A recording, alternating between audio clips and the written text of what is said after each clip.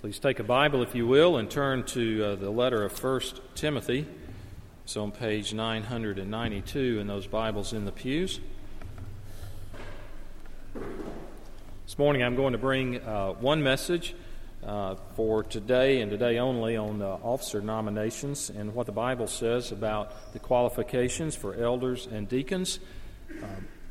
We are instructed as pastors in our denomination to preach a sermon on such during the nomination process, and you'll see by those forms in the pew racks, the hymnal racks, that for the month of May is when we receive nominations. So I hope that you will take those if you're a church member and give that prayerful consideration.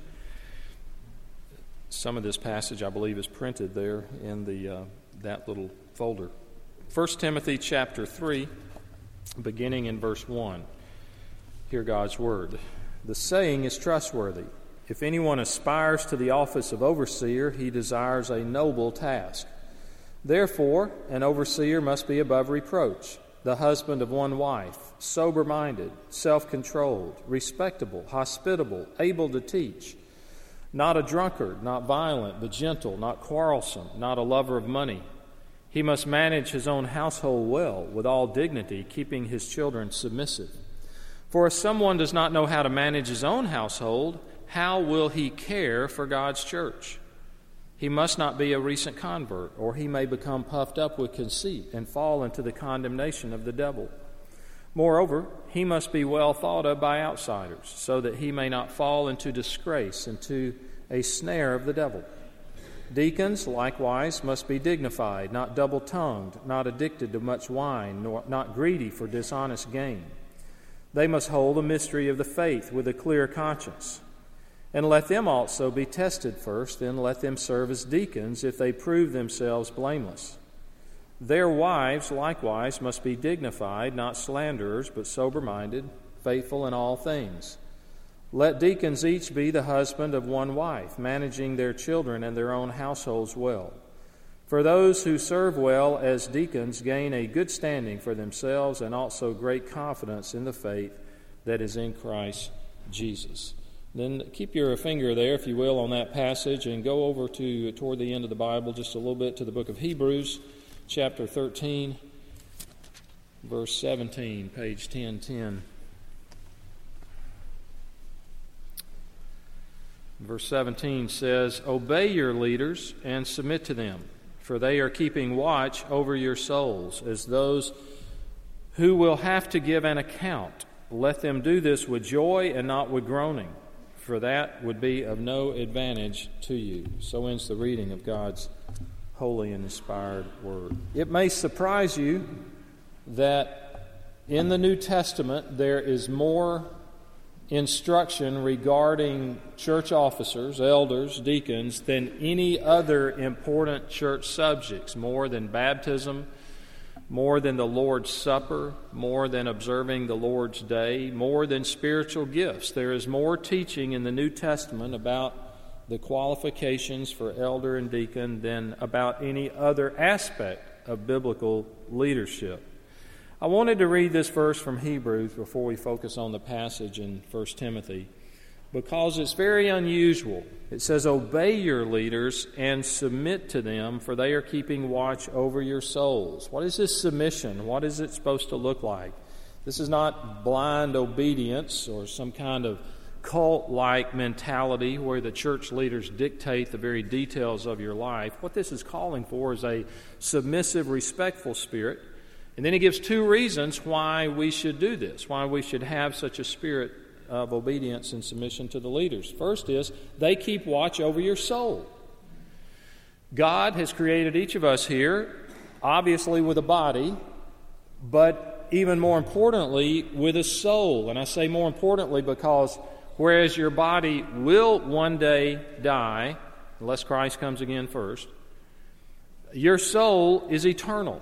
Your soul will never die. And Jesus said nothing compares in value to your soul. He asked the rhetorical question in Matthew 16, "What good will it be for a man if he gains the whole world and forfeits his soul?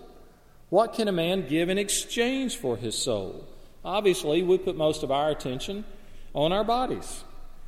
Your face, your figure, your weight, your health. Think how much of your day probably is consumed with tending to your body. You wash it, you feed it, you cool it, you heat it, you insure it, you medicate it, you clothe it, you rest it, you protect it, you exercise it, you vaccinate it, and on and on and on.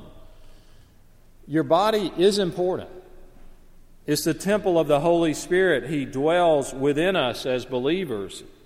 But the Lord views your soul as more important than your body. And so He has appointed leaders in the church to watch over your soul. And it shows how much value there is. If you go in a real nice museum, a large museum, and there are various displays, and depending on how they have it arranged, you can go through. But if you see a room and there's a guard standing there, you know you've hit pay dirt. That's what I want to walk in, because something very, very valuable is in there. Because they've posted a guard to make sure that it all remains the way it's supposed to. You know what God has done? Your soul is so valued that He has posted sentinels. He has posted guards to watch over your soul. And for that first reason, the writer of Hebrews says, be respectful, submit, obey your leaders. The second reason we are to do that, he gives, is because they must give an account. The writer James writes, not many of you should become teachers, my brothers, for you know that we who teach will be judged with greater strictness. There's a spiritual principle that increased responsibility means increased accountability. While all Christians will be at the judgment, those who are leaders, teachers of God's Word in the church will undergo a stricter judgment. I don't know exactly what that means. And I don't think it's good news as one who teaches and leads. It's pretty daunting and overpowering at times. So we have to take this very, very seriously. And he says for that reason they should be esteemed, they should be respected, they should be obeyed as those who watch over your soul, and they must give an account. Now, let's go back to the 1 Timothy passage. Hopefully you still have that there, 1 Timothy chapter 3. This is one of 3 passages in the New Testament that spells out some of the character qualifications that should be present in an elder or a deacon. But I want to focus just on this particular one and kind of combine them together. But I want you to notice the term used here at the very beginning. Now remember, Reverend James Baird was here last Sunday and preached. He preached from the book of Ephesians, and he mentioned that Ephesus is one of the few cities in the New Testament you can still go there and see a lot of the ancient buildings that would have been that way in the first century. And the Apostle Paul, a missionary in the first century, spent more time in Ephesus. Once he had established a church, he stayed there longer than he stayed anywhere else. He stayed 3 years, getting the people established in their faith, getting a church or churches established there in Ephesus, and training leaders. Now, Timothy, 1 Timothy is written from Paul to Timothy, who is pastoring the church in Ephesus. And we view this pastoral epistle, that's why it's called such, it was Paul writing to a pastor, as instruction on how to do church, for lack of a better term. To train leaders, to appoint leaders, with the importance of preaching, and a variety of other things. All that's in 1 Timothy. And he starts off with a very unusual phrase. If anyone aspires to the office of overseer, he desires a noble task. Now, when I was a little boy, and all the relatives would gather at Thanksgiving or at Christmas, and inevitably the uncles and others and aunts, they would say, what do you want to do when you grow up? And if I answered back, well, I want to be a fireman, or I want to be an astronaut, or I want to be a doctor or something. Often you would hear from an older person, that's a noble thing. That is a noble calling. I never hear that. I never hear that said today. Maybe y'all say it all the time, but now it's like, what do you want to be? Well, I want to be this. Well, you can't make any money doing that. Well, you can't trust those guys if you go do that. A noble task. What Paul is saying, if someone aspires to this, if there's an inward call, then that's good. That's good. So the old notion in a church that if somebody wants the office, they shouldn't have it, that's totally opposed to what's said right here at the beginning, that there should be an internal aspiring to it. And he compliments it. Paul's saying this is a good thing. This is a noble task which to aspire. So what does it mean to aspire? It has two basic aspects. There's an inward call. There's a sense of seeing the need of people to know Christ, to walk with Christ, to be developed in their faith, to see Christian families function together, to help people in need, to help the brokenhearted and the downtrodden. There's this seeing as Christ looked at the multitude and he had compassion because he saw them as sheep without a shepherd. So there'll be that sight that will be in a person, in a man. And then second, there'll be the desire to meet that need. That's a big difference. Some people see it, but they could care less about meeting it. This person says, I want to help. I care for these people. I care for this situation. And so they do not have to be pushed into the position. There'll be a desire to do it. And then that's the one aspect, the inward call that the man will feel. There's the external call of God's people. They would recognize as we go through this list, if God has blessed us, as we go through this list, if you're a member here, you've been here for a while, you should be able to think, that looks like old Joe over there. Oh yeah, this description. I know him. He needs to be a shepherd. He needs to be an elder or deacon in this congregation. That's the external call. So internal call, see the need, want to meet the need. External call, other people see it in the person and say, you should serve in that capacity. And Paul says such is a noble task. This is a good thing to desire to be an officer in the biblical sense of the word, an elder or deacon in the church of Christ. Well, let's look at the qualifications. I think it's been a year or two since we last did this, but I want to kind of lump them together. I won't be exhaustive on any of those. But he begins now in verse 2, and he begins to describe what the characteristics should be in a person's life as an elder or deacon. And there are a few words of caution. One, deacons and elders in God's church are different roles. Deacons are not junior elders. They are not elders in training. It is a different role, a role of service. So they serve in different areas, but the qualifications are almost identical. Almost identical. The one different is it says an elder should be apt to teach. But then right away he says that a deacon in verse 9 must hold the mystery of the faith with a clear conscience. So deacons should be men of the Word, of God's Word too. So they're essentially the same in qualifications. The second warning, a word of caution, is we have to be careful not to be perfectionistic in each of these. For example, the very first character that's going to be given is that the man should be above reproach or blameless. Now, if we take that in its literal wooden sense and say, well, this person can have no sin in their life, okay, none of us are qualified at that point. So we have to be realistic and say, is this the movement of the person's life? Not put the bar so high that it's perfectionistic. Third, it's important to remember that each of these characteristics are to be found in all Christians, the entire church, the whole family of God. For example, when it says that an officer should not be a drunkard, it's not as though we say, man, I'm glad I'm not an officer. I'll drink all I want. No, this applies to all of us. To all of us, but it should be especially true in this person's life. Okay, with that in mind, let's just run through the list rather briefly. First, it says above reproach. This person's life is not marked by any disgrace that would detract from his service in this way. It doesn't mean that the person is fault-free, but free from scandal, free from disgrace. He has a good reputation, and he deserves the good reputation. It's not necessarily how the man views himself. He may be very self-critical, too critical of himself. And now, beginning with the next quality, is what does it mean to be above reproach? Now he's going to get specific. What does it mean to be above reproach? First, he's a husband of one wife. This one has provoked great discussion through church history. Does this mean that an elder and later a deacon must be married? Can a single person serve in that capacity? Well, we better hope so. Paul was not married. Jesus himself was not married. What's stated here is it's assumed that the man is married. That was generally the case, and that, being married in his marital relationship, he is an example of faithfulness to his wife. The literal phrase there, he is a one-woman man.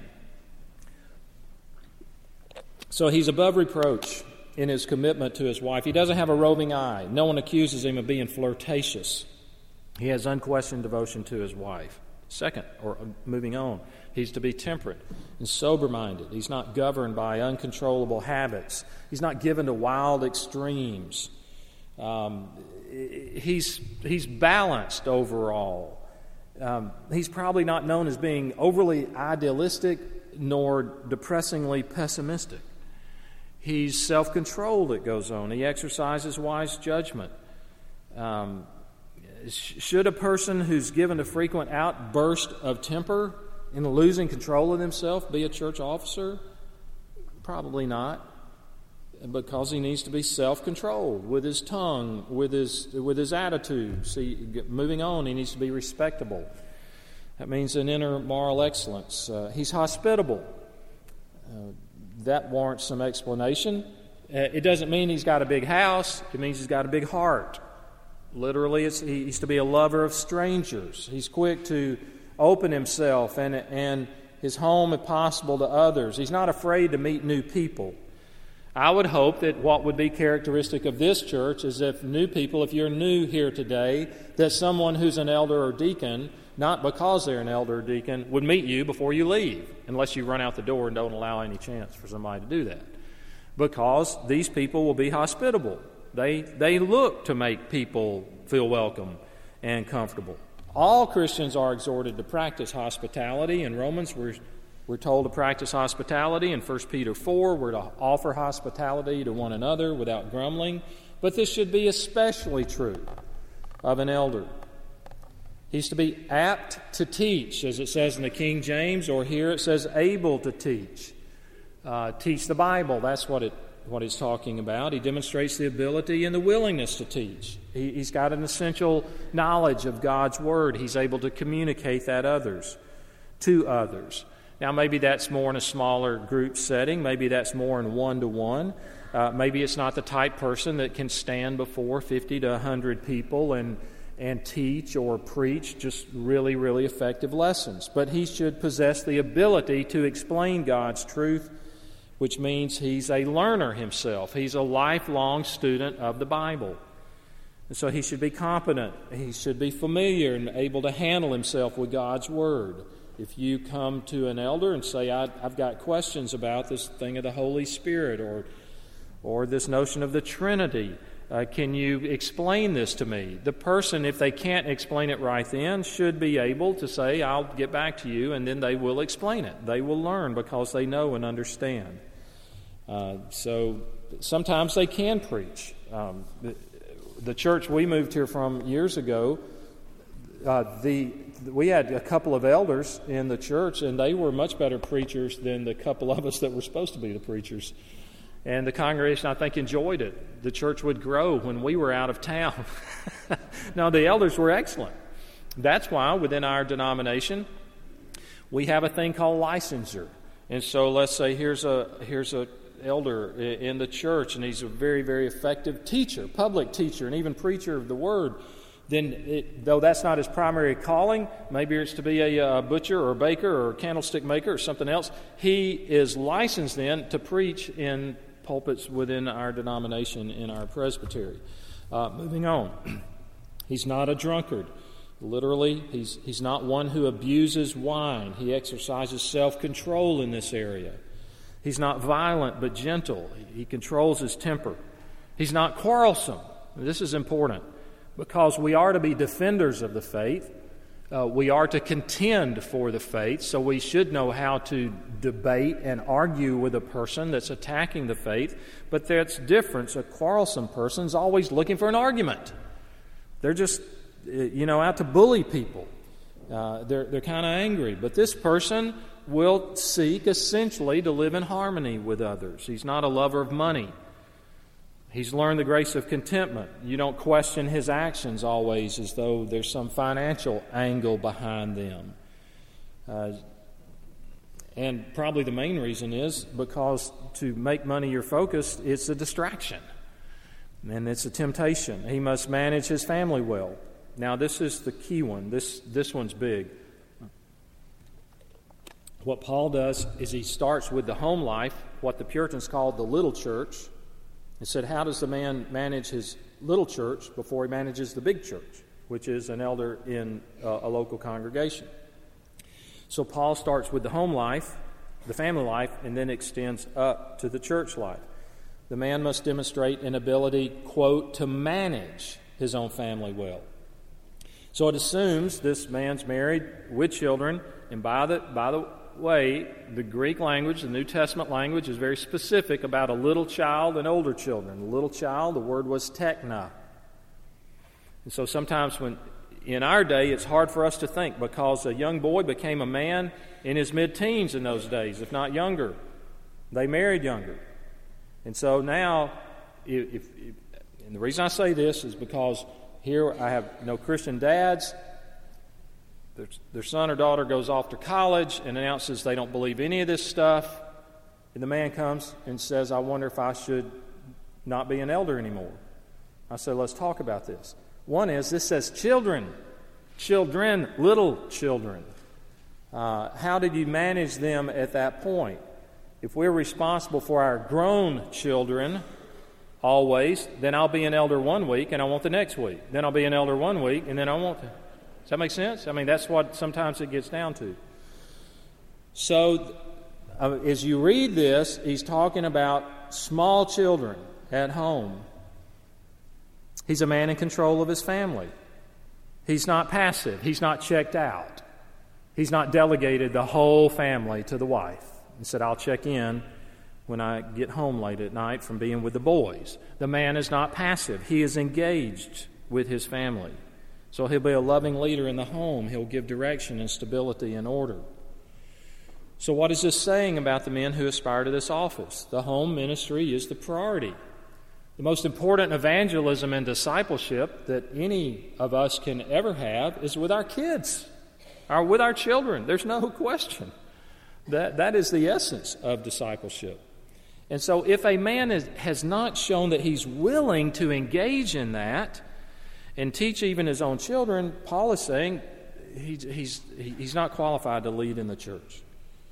Then he goes on and says, not a recent convert. So a man may possess all these characteristics, but still unqualified by the sheer fact that maybe he was just converted 6 months ago. Literally here it says, not a neophyte. That's a word for a young plant. So the important thing is to let the person grow. Now, here's what's really key. How long was Paul in Ephesus? Remember how many years? Okay, 3 years, the longest he was anywhere. During that time, he led most of those people to Christ. He established leaders. So within 3 years, there were elders in that church. Now, 3 years to us sounds like a real short period of time. My point here is that we should not underestimate how fast someone can grow in the right environment. We also shouldn't say, well, unless somebody's been a convert for 10 years, we can't even consider them. The important thing is, if it's a brand new convert, Paul is saying, let them get established. He doesn't even say it will not be because they can't fulfill the task. It will be they'll be subject to temptation. And that's where he mentions there that lest he fall into the temptation of the devil. Pride and conceit were the devil's downfall, and he uses pride to trap others. So the person may be a fantastic leader in the future, but the biblical policy is give the new believer time. Let him grow and mature and develop roots. Last of all, he must have a good reputation with outsiders. Now, if you're reading this and paying attention, at that point, it should be like we just hit a speed bump. Huh? Outsiders? Since when does the world have anything to say about the church? Well, right here they do. I mean, Paul hadn't said anything about outsiders, and now he says they these men must have a good reputation. We've always been judged by outsiders, more often than not harshly and overly critically. But Paul's saying you need to know what they think about this guy. Is the man in question, how's he viewed? How's he viewed in the workplace and in the neighborhood and in his extended family and all of that?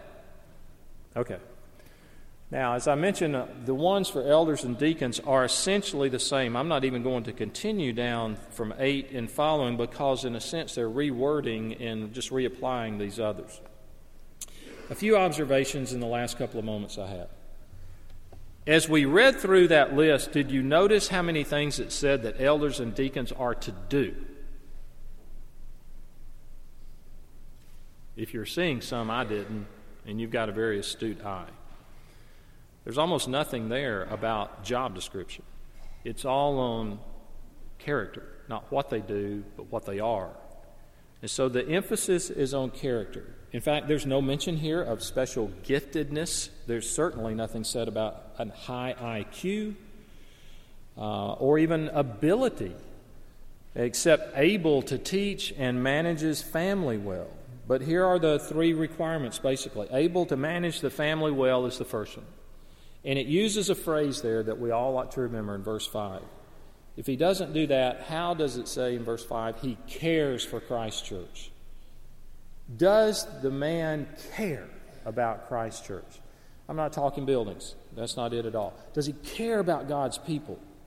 Does he care for the flock? Does he care that they are resourced with God's word, that's provided for them? The heart of a true elder, deacon, is they simply love Christ and they love his church. That's essentially it. Second, so the first requirement, able to manage the family and see that overflow into the church. 2, able to teach and defend the faith. And 3rd, able to provide a model for others to follow. So ministry primarily is modeling. It's modeling. It's an office of exhibiting Christ before the flock and willing to be a visual aid of God working in a life. And it may be a visual aid of failing and let others watch me how I handle it. It may be having a broken heart. It may be getting sick and dying and letting people watch that. And can a Christian die well? It may be letting them see total dependence on prayer or a rocky marriage and how you both are trying to submit yourself to God and allowing people to watch that as you submit to Christ's Spirit. It may be see that you, as a busy person, depend on God's Word and study it and know it and rely upon it and trust in those resources. It could be all of that. So when I say it's a ministry of modeling, I don't mean model perfection. Far from it, but model transparency and openness. And the whole intent is multiplication. We teach things we know, but we reproduce what we are. That's what it boils down to. We reproduce what we are. Last minute or so. What are they to do? We know from other Scripture, the elders are to be men who pray. They protect the flock. They protect it from false teaching, from false doctrine, from divisiveness, and they are to provide. A couple of observations. I had subpoints and examples under all of those, but another time, another place. Notice that twice in this passage we read that Satan is mentioned. Twice. He mentions the devil in connection with elders. Do you remember Rodney Dangerfield? I remember one time hearing him say that about his childhood. He said, my childhood was rough. My parents loved my sister more than me. At Christmas, they gave her a BB gun, and they gave me a T-shirt with a bullseye on it. You know what elders have? They've got bullseyes. They've got targets on them because they're marked men by the devil. Because the devil knows if he can destroy any of us in any kind of leadership, a whole lot of other people will be brought down with them. I've been on mission trips, short-term mission trips, and often during those we would gear up and organize prayer times here, and some of you would sign up and you would pray for those of us on these 4 or 5 day trips to Haiti or Cuba or even Eastern Europe. And I can remember from the time those things started, I could have almost told you to the minute when people stopped praying. There was a sense. There was a lack of courage. There was a lack of feeling strong in the Lord, of feeling protected from the evil one. There's not a day go by that I'm not faced with decisions that I think, if I do this, how will that look on Christ Church? And we should all ask that in leadership.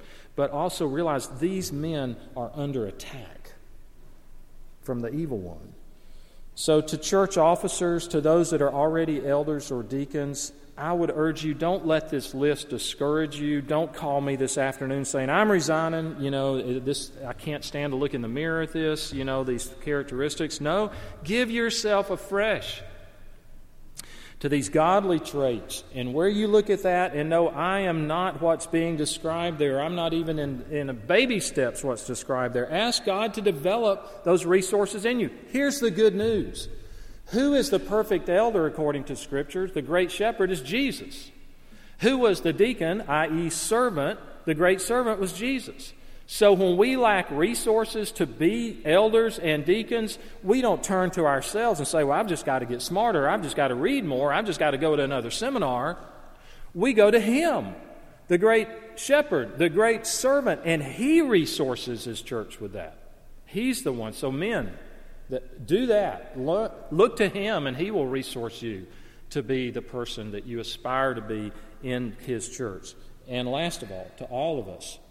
And I think when we talk about blessings, when we have Thanksgiving services and people say what they're thankful for, do you realize what a blessing godly leadership is? Churches, the statistics will stagger you of how many churches close their doors in America each year, of all denominations, all times. I never hear of that happening where there's strong leadership. And so if you don't know the blessing of godly leadership, just get in a church that has none, and it will show up in a hurry. What I'm trying to say is, if you read this list and you say, hey, that looks like old Joe, or that looks like Sam, he's this guy, I'm going to write his name down there. That is the blessing of God. Thank God for that He is raising up people to serve in that capacity, men to do so. Let's pray together. Father, you have created your church. You draw us to yourself, and you've designed it. You've given us a blueprint. And it's not our ideas, or 500 years ago people thought up of the notion to have leadership within your flock, to have under-shepherds and under-deacons. So we pray that you would raise up and equip and resource and sustain leadership here. Give us guidance. And we pray and do thank you for the blessing of godly leadership. We pray in Christ's name. Amen.